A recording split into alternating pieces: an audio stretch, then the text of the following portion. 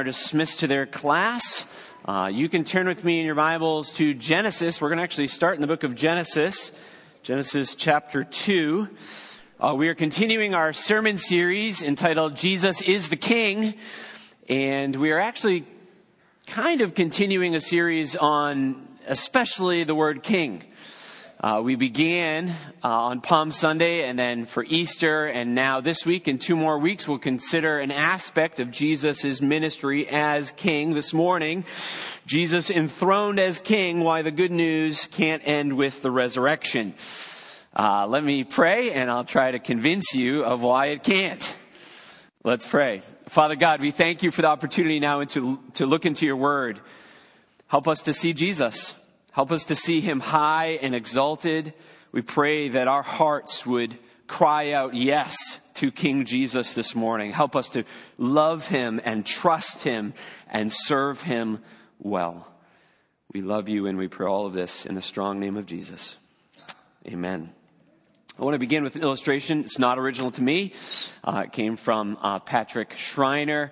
And it's an illustration you already know. I think most of you, because you grew up in America, and if you're roughly my age, you probably really knew it, because the animated classic, The Lion King, came out in 1994. Can you believe it's that old? Almost 30 years old. Maybe you remember the beginning of The King, right? Or beginning of the movie, right as The Lion King is beginning, you know right off the bat that Simba is the heir to the throne. And maybe you can picture with me the scene where Rafiki the baboon, do you remember him? He lifts up baby Simba before the animal kingdom, and they all bow down to Simba, this little lion cub, their future king. And then the movie is the story of Simba going into exile and then returning to Pride Rock. And upon his return, he has to battle this mean, bad Uncle Scar who took the throne. Of course, he defeats Scar, and then these hyenas, remember them? He defeats them all, right? And yet even then, his work is not complete. At the end of the battle, as it ends, it's raining, it's dark. The camera, as it were, now it's animated, so there's no camera. But the camera swings over and you see Rafiki again. And he has his staff. And do you remember? He points up towards Pride Rock. An era has ended. Another era has begun or is about to begin. And so in order for Simba to claim his kingdom, to be installed as the king, we've known it all along, he has to ascend Pride Rock, to take his rightful place, to demonstrate that he has conquered. And so Simba slowly ascends the rock and he roars, and then in response, the other lions roar, acknowledging his dominion over this kingdom, his authority as the king. What's so fascinating is that they had to include that scene. They had to, right? Even though we knew he was the king all along, even though he had just conquered his foes, he had to take his throne. He had to take his throne. He had to ascend. He wasn't installed as king until he did ascend Pride Rock. Now, all illustrations fall short, but it gives us a sense of why Jesus, though designated as king throughout the Old Testament and at his birth, at his baptism, throughout his life, though he was tasked with defeating darkness and paying sin's penalty, and though he did all of that through the cross on Good Friday, the resurrection on Easter morning. But if you stop after his work on the cross, his conquest of the grave, the story is incomplete. Jesus has to be installed as the king. He has to be enthroned. He has to be recognized. He has to ascend to the right hand of the Father, sit on the throne, and receive all dominion and authority. So Jesus did not simply come to the earth to conquer. He ascended to the right hand of the Father to receive his rightful rule. And so his reign as king culminates and continues. He sits down not to cease his work, but to begin his work as the king. So the ascension then, it has been said, is the triumph of the king. And it's that triumph that we want to reflect on this morning. We're going to really be in several passages of Scripture. Normally, our diet on Sunday morning is to work through a book of the Bible or several books of the Bible in a row. But for Easter this year, I want to take some time to reflect on this theme of Jesus as King. And so we're going to be really throughout Scripture. We're going to start in Genesis chapter 2. I want to share through 3 points. Now, some of you have begun to poke fun at me because I have 3 points almost every week. Eventually, I'll venture very bravely to the land of 2 points. And occasionally, I will go to that distant land of 4, sometimes 5. But oh, are we comfortable with 3? Here we go. 3 points. First, man's sinful descent. Then the question, who shall ascend? And then third, perfect man's ascent. First, sinful man's descent. In Genesis chapter 2, we learn not just that God made man in his image, but how God made man in his image. What's fascinating is that we are given 3 verses on how God made Adam in his image, and then a few more on how God made Eve in his image. And then smack dab in the middle, we have 7 verses on where. We just kind of gloss over these, right? We think Genesis 2, God makes man. But it's the where God made man to live that seems to get a good bit of a surprising amount, certainly, of emphasis beginning in verse 8. Let's begin reading in Genesis chapter 2, verse 8. You listen along, follow along in your copy of God's Word. The Lord God planted a garden in Eden, in the east, and there he put the man whom he had formed. And just note there that Eden is larger than the garden. So it's not just the Garden of Eden, it's the garden in Eden. Verse 9, and out of the ground the Lord God made to spring up every tree that is pleasant to the sight and good for food. So he makes this place particularly habitable for Adam. This is a good place to put him. This one that he's just formed from the ground. Then it says the tree of life was in the midst of the garden and the tree of the knowledge of good and evil. I could comment a lot there, but look at verse 10. A river flowed out of Eden to water the garden. So we get this image, this at least implication at this point, that Eden and the garden are on a mountain. Because rivers are coming from, flowing from. And when we get to Ezekiel 28, the prophet confirms this, that it was indeed a mountain. So this source of life is a mountaintop rich place, a well-watered garden with abundant fruit trees, and humans could thrive and animals could thrive. Blessing everywhere, designed by God, planted by God. Of course, these physical blessings were just pointing to the blessing of being in God's presence. Can you imagine living in the presence of God in the Garden of Eden? This is what man was made for, to enjoy unhindered fellowship with God. Go over to chapter 3. As man falls into sin, we read in chapter 3, verse 8, and they heard the sound of the Lord God walking in the garden in the cool of the day. And the man and his wife hid themselves, note it, from the presence of the Lord God among the trees of the garden. God walked in the garden. And we read that and we think, okay, what did that look like? And all these questions arise.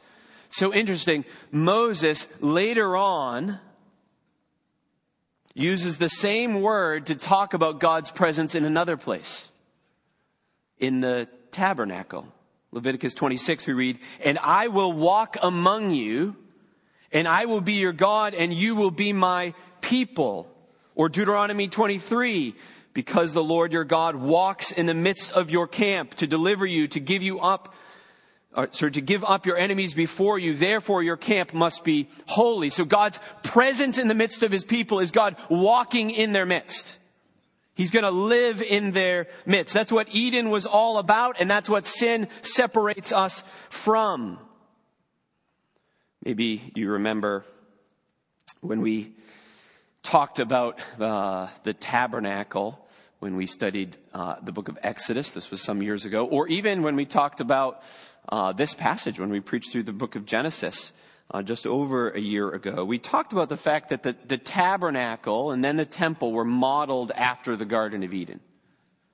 So the tabernacle was kind of God's mobile mountain, his mobile presence in their midst. It was garden-like. Turn to the end of Genesis chapter 3. Just flip over there, would you, with me? Genesis 3, verses 23 and 24. So Adam and Eve have disobeyed God. They've fallen into sin, and they are sent out of the presence of God. Look at verse 23, Genesis chapter 3. Therefore, the Lord God sent them out from the Garden of Eden to work the ground from which he was taken.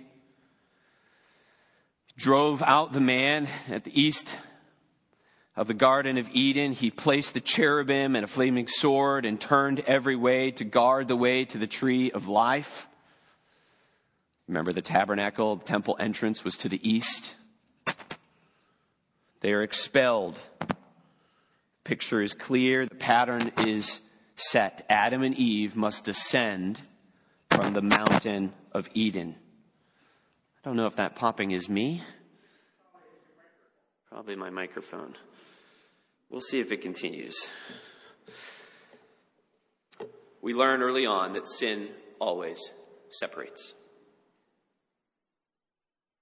First man, first woman, they had to leave God's presence. They couldn't dwell in the garden. They couldn't remain on the mountain. They couldn't meet with God and have him walk in their midst as they were made to do. This is how one author put it. Humanity fell from the mountain of God. The resolution, this story had to come in someone ascending to God himself. If descent was the result of sin, then ascent was the solution. The rest of the scriptural storyline tells of humanity's continued attempt to ascend to God, but the fact that they could not do so on their own.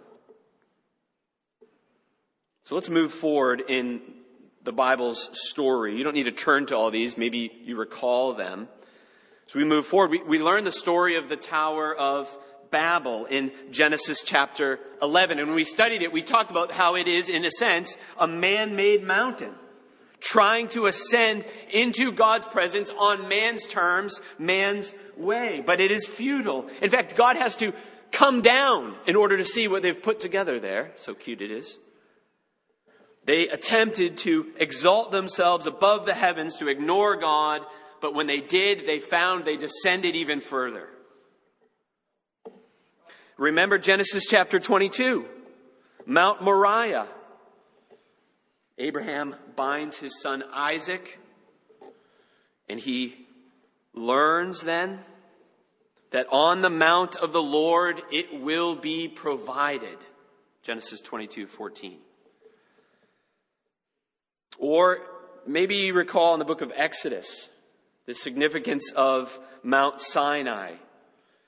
Moses has to ascend the mountain to receive the law. Do you remember this? God descends down, comes down to meet with Adam on the mountain to receive instruction. Moses does regarding the building of the tabernacle, this tent of meeting. The people couldn't ascend the mountain. A mediator, Moses, had to go in their place to meet with God. The tabernacle, as we said, God descends to dwell in the midst of his people through this cloud, this portable mount of the Lord. Then we have the temple, right? Do you remember the temple? Where is that built? On Mount Zion. on what is known as the Temple Mount, right? We know this from Jerusalem. There is a mountain meeting place in Jerusalem, Mount Zion. So to worship there, how did you get to Jerusalem? You went up to Jerusalem. You went up to the temple. You went up to the Temple Mount. I want to reflect on this just a little bit with you. Turn with me to Psalm 110. Would you turn with me to the middle of your Bible, Psalm 110. Right after the longest Psalm 119, we have Psalm 110. So to worship in the temple was to ascend, to go up to the temple, up to the Temple Mount, Mount Zion. And beginning in Psalm 110, all the way to Psalm 134, you have these series of short psalms. Do you notice anything about them beyond the fact that they are short? Notice the title that is given there. These are the songs of what? Ascent. This is what the faithful Israel would recite. This is what they would be saying. This is what they would be singing as they went up, as they ascended to the Temple Mount. These were sung as pilgrims ascended Mount Zion. These were songs of longing. The longing of the faithful Israelite wasn't just to ascend the mount in worship, but to remain there, to stay in Mount Zion, in the presence of the Lord. Listen to a few of these psalms. You'll recognize some of these. Listen to the Israelites' longing. Psalm 23, verse 6. Surely goodness and mercy shall follow me all the days of my life. And here it is. And I shall dwell in the house of the Lord forever. Psalm 36. They feast on the abundance of your house, and you give them drink from the river of your delight. For with you is the fountain of life. In your light do we see light. Psalm 26, O Lord, I love the habitation of your house and the place where you dwell. Psalm 27, this is perhaps the clearest. One thing have I asked from the Lord, that will I seek after, that I may dwell in the house of the Lord all the days of my life, to gaze upon the beauty of the Lord and to acquire in his temple. To which we should just raise our hand and say, how? Given that Moses was sent away and had to descend, given that only the priest could go, and only once a year, how in the world could they even aspire to dwell, to remain, to live in God's presence? How could they long for this? How is it that songs could be sung about dwelling in Yahweh's house all the days of my life?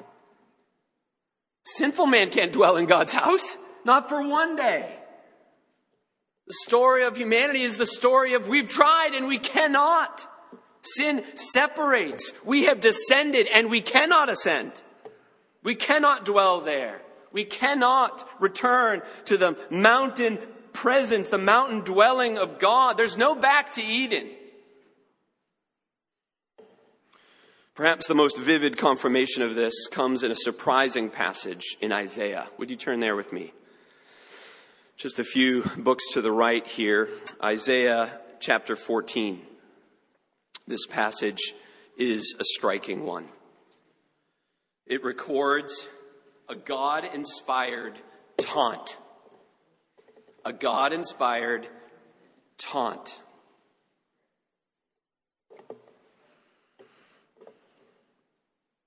God inspires a taunt for the nation of the king of Babylon. Some of you think you're good at taunting. This taunt might be better. That's a good taunt. Notice the introduction, just so we see the context here. Isaiah 14, pick up in verse 3.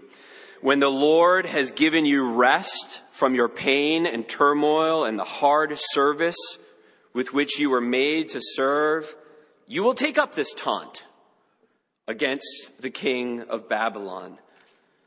Look down at verse 12 as this taunt continues. How you have fallen from heaven, O day star, son of dawn. How you have cut down to the ground, you who laid the nations low. You said in your heart, I will ascend to heaven above the stars of God. I will set my throne on high. I will sit on the mount of assembly in the far reaches of the north. I will ascend above the heights of the clouds, and I will make myself like the Most High. But you were brought down to Sheol, to the far reaches of the pit. Notice the descent, right? From the heights of pride and arrogance and rebellion, this king's downfall, the downfall of the king of Babylon brings him to the depths of Sheol. Descent was the result of his rebellion, his pride, but it wasn't the goal. His goal, his longing was to ascend, to be in the place of dominion and authority, to be in the place of the king. He wanted to be up, ascended up, to be like God. Of course, in saying this, he's echoing the serpent in the Garden of Eden. Like God, you will be. He's echoing the people at the Tower of Babel. Ascend, you will. And so it's not surprising that many see here an allusion and an arrow pointing to the desire and then ultimately the fall of Satan himself. Sinful man, no more than Satan himself,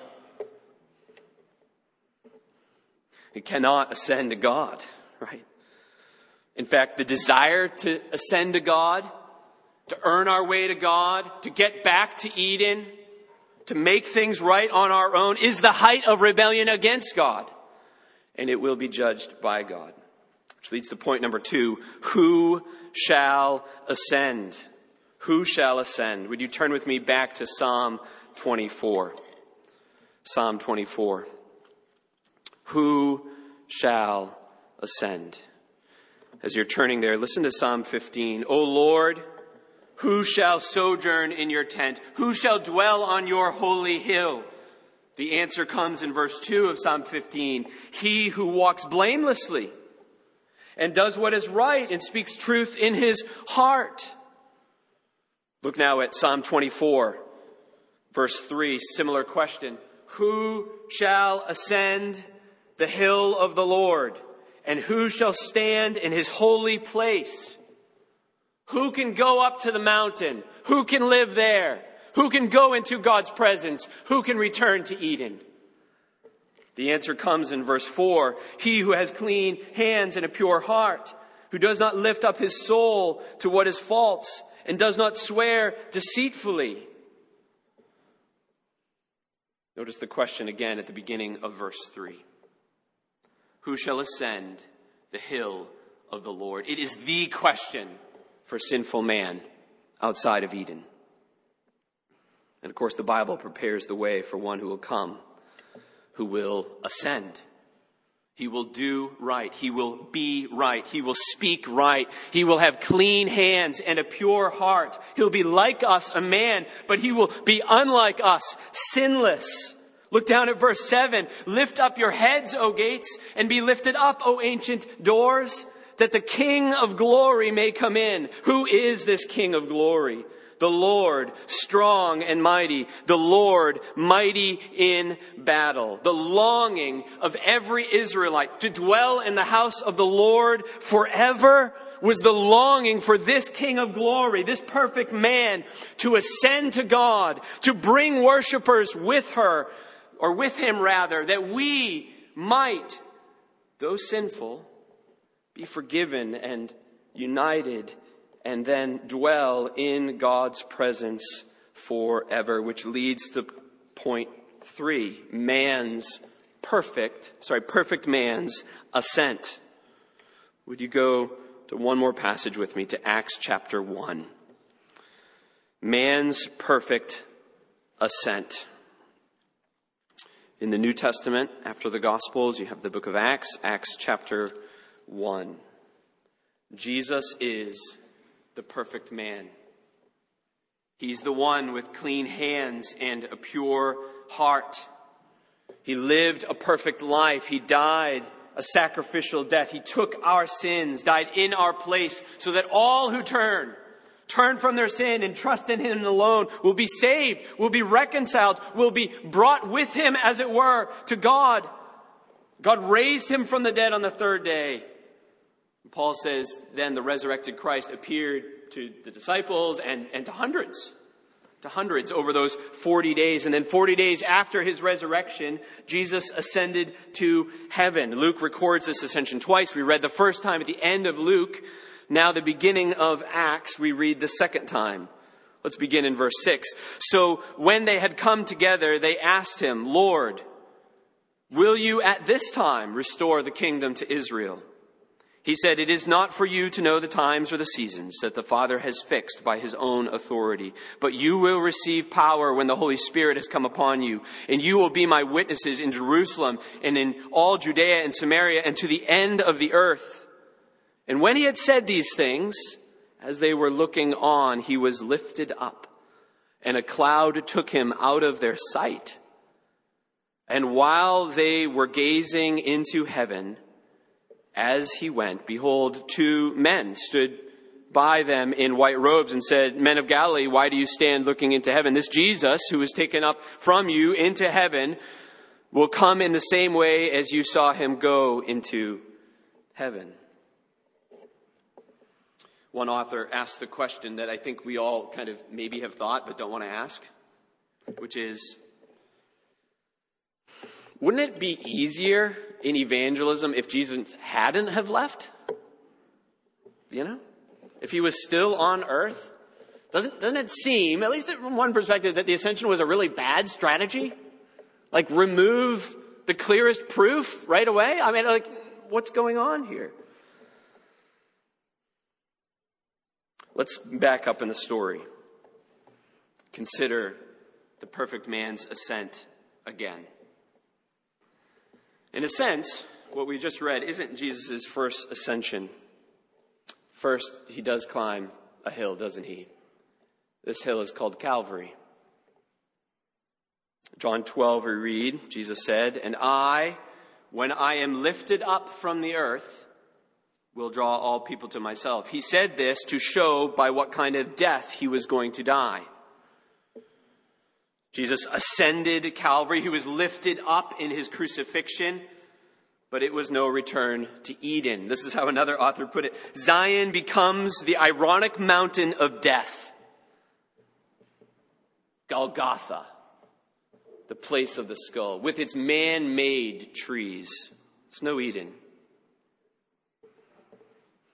Jesus isn't like Moses. He doesn't just ascend a hill to the meeting place of God and man.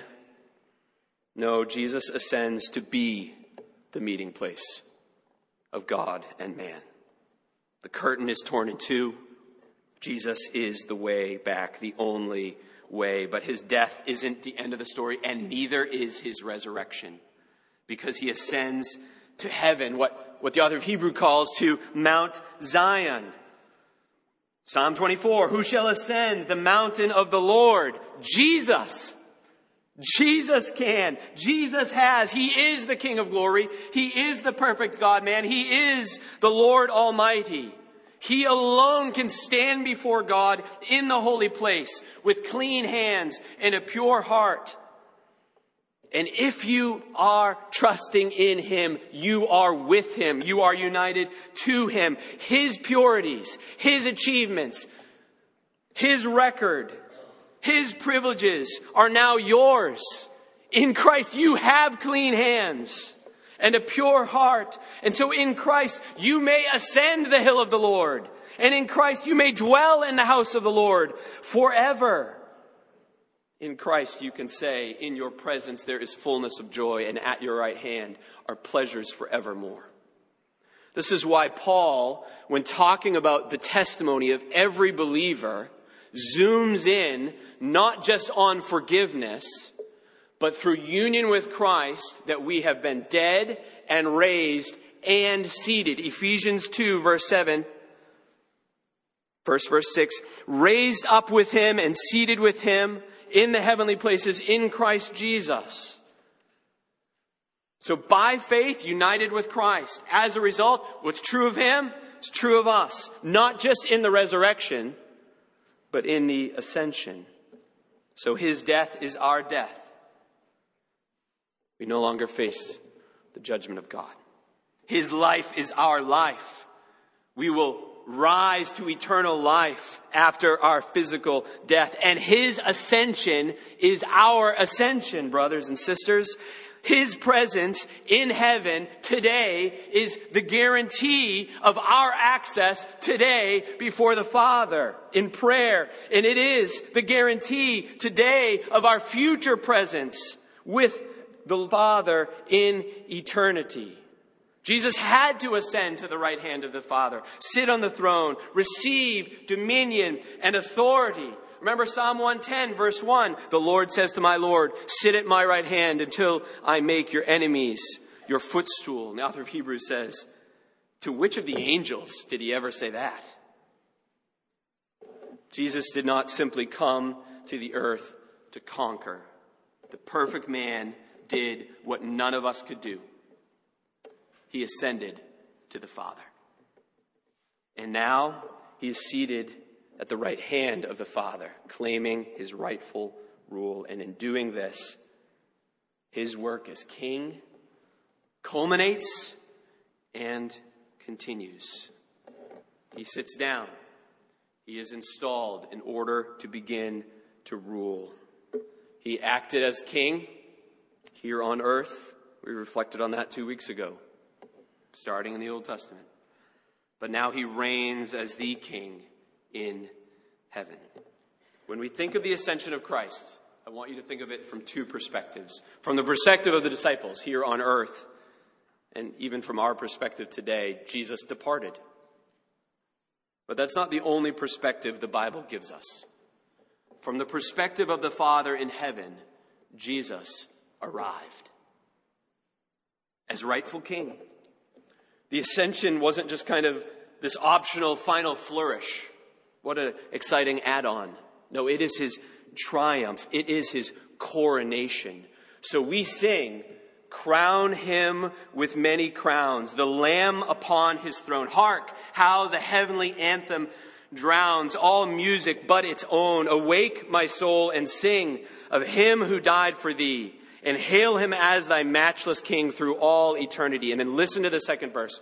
Crown him the Lord of life, who triumphed o'er the grave and rose victorious in the strife for those he came to save. His glories now we sing, who died and rose on high, who died eternal life to bring, and lives that death may die.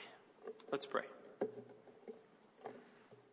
Father God, we are so mindful that we think of the gospel message as simple, and it is basic, easy to understand, and it is, and yet the depths of which we will never plumb, the implications of which we cannot fathom.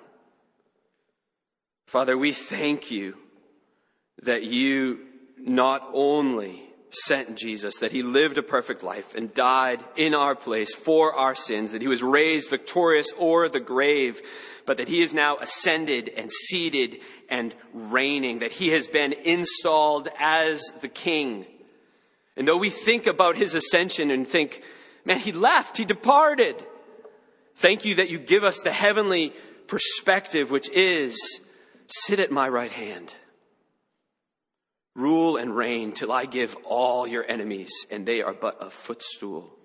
And as we live now in the church day and wait for that to be sight, Father, would you give us strong confidence and worshipful hearts in the King of Kings and Lord of Lords, our Savior, Jesus Christ. And it's in his name we pray.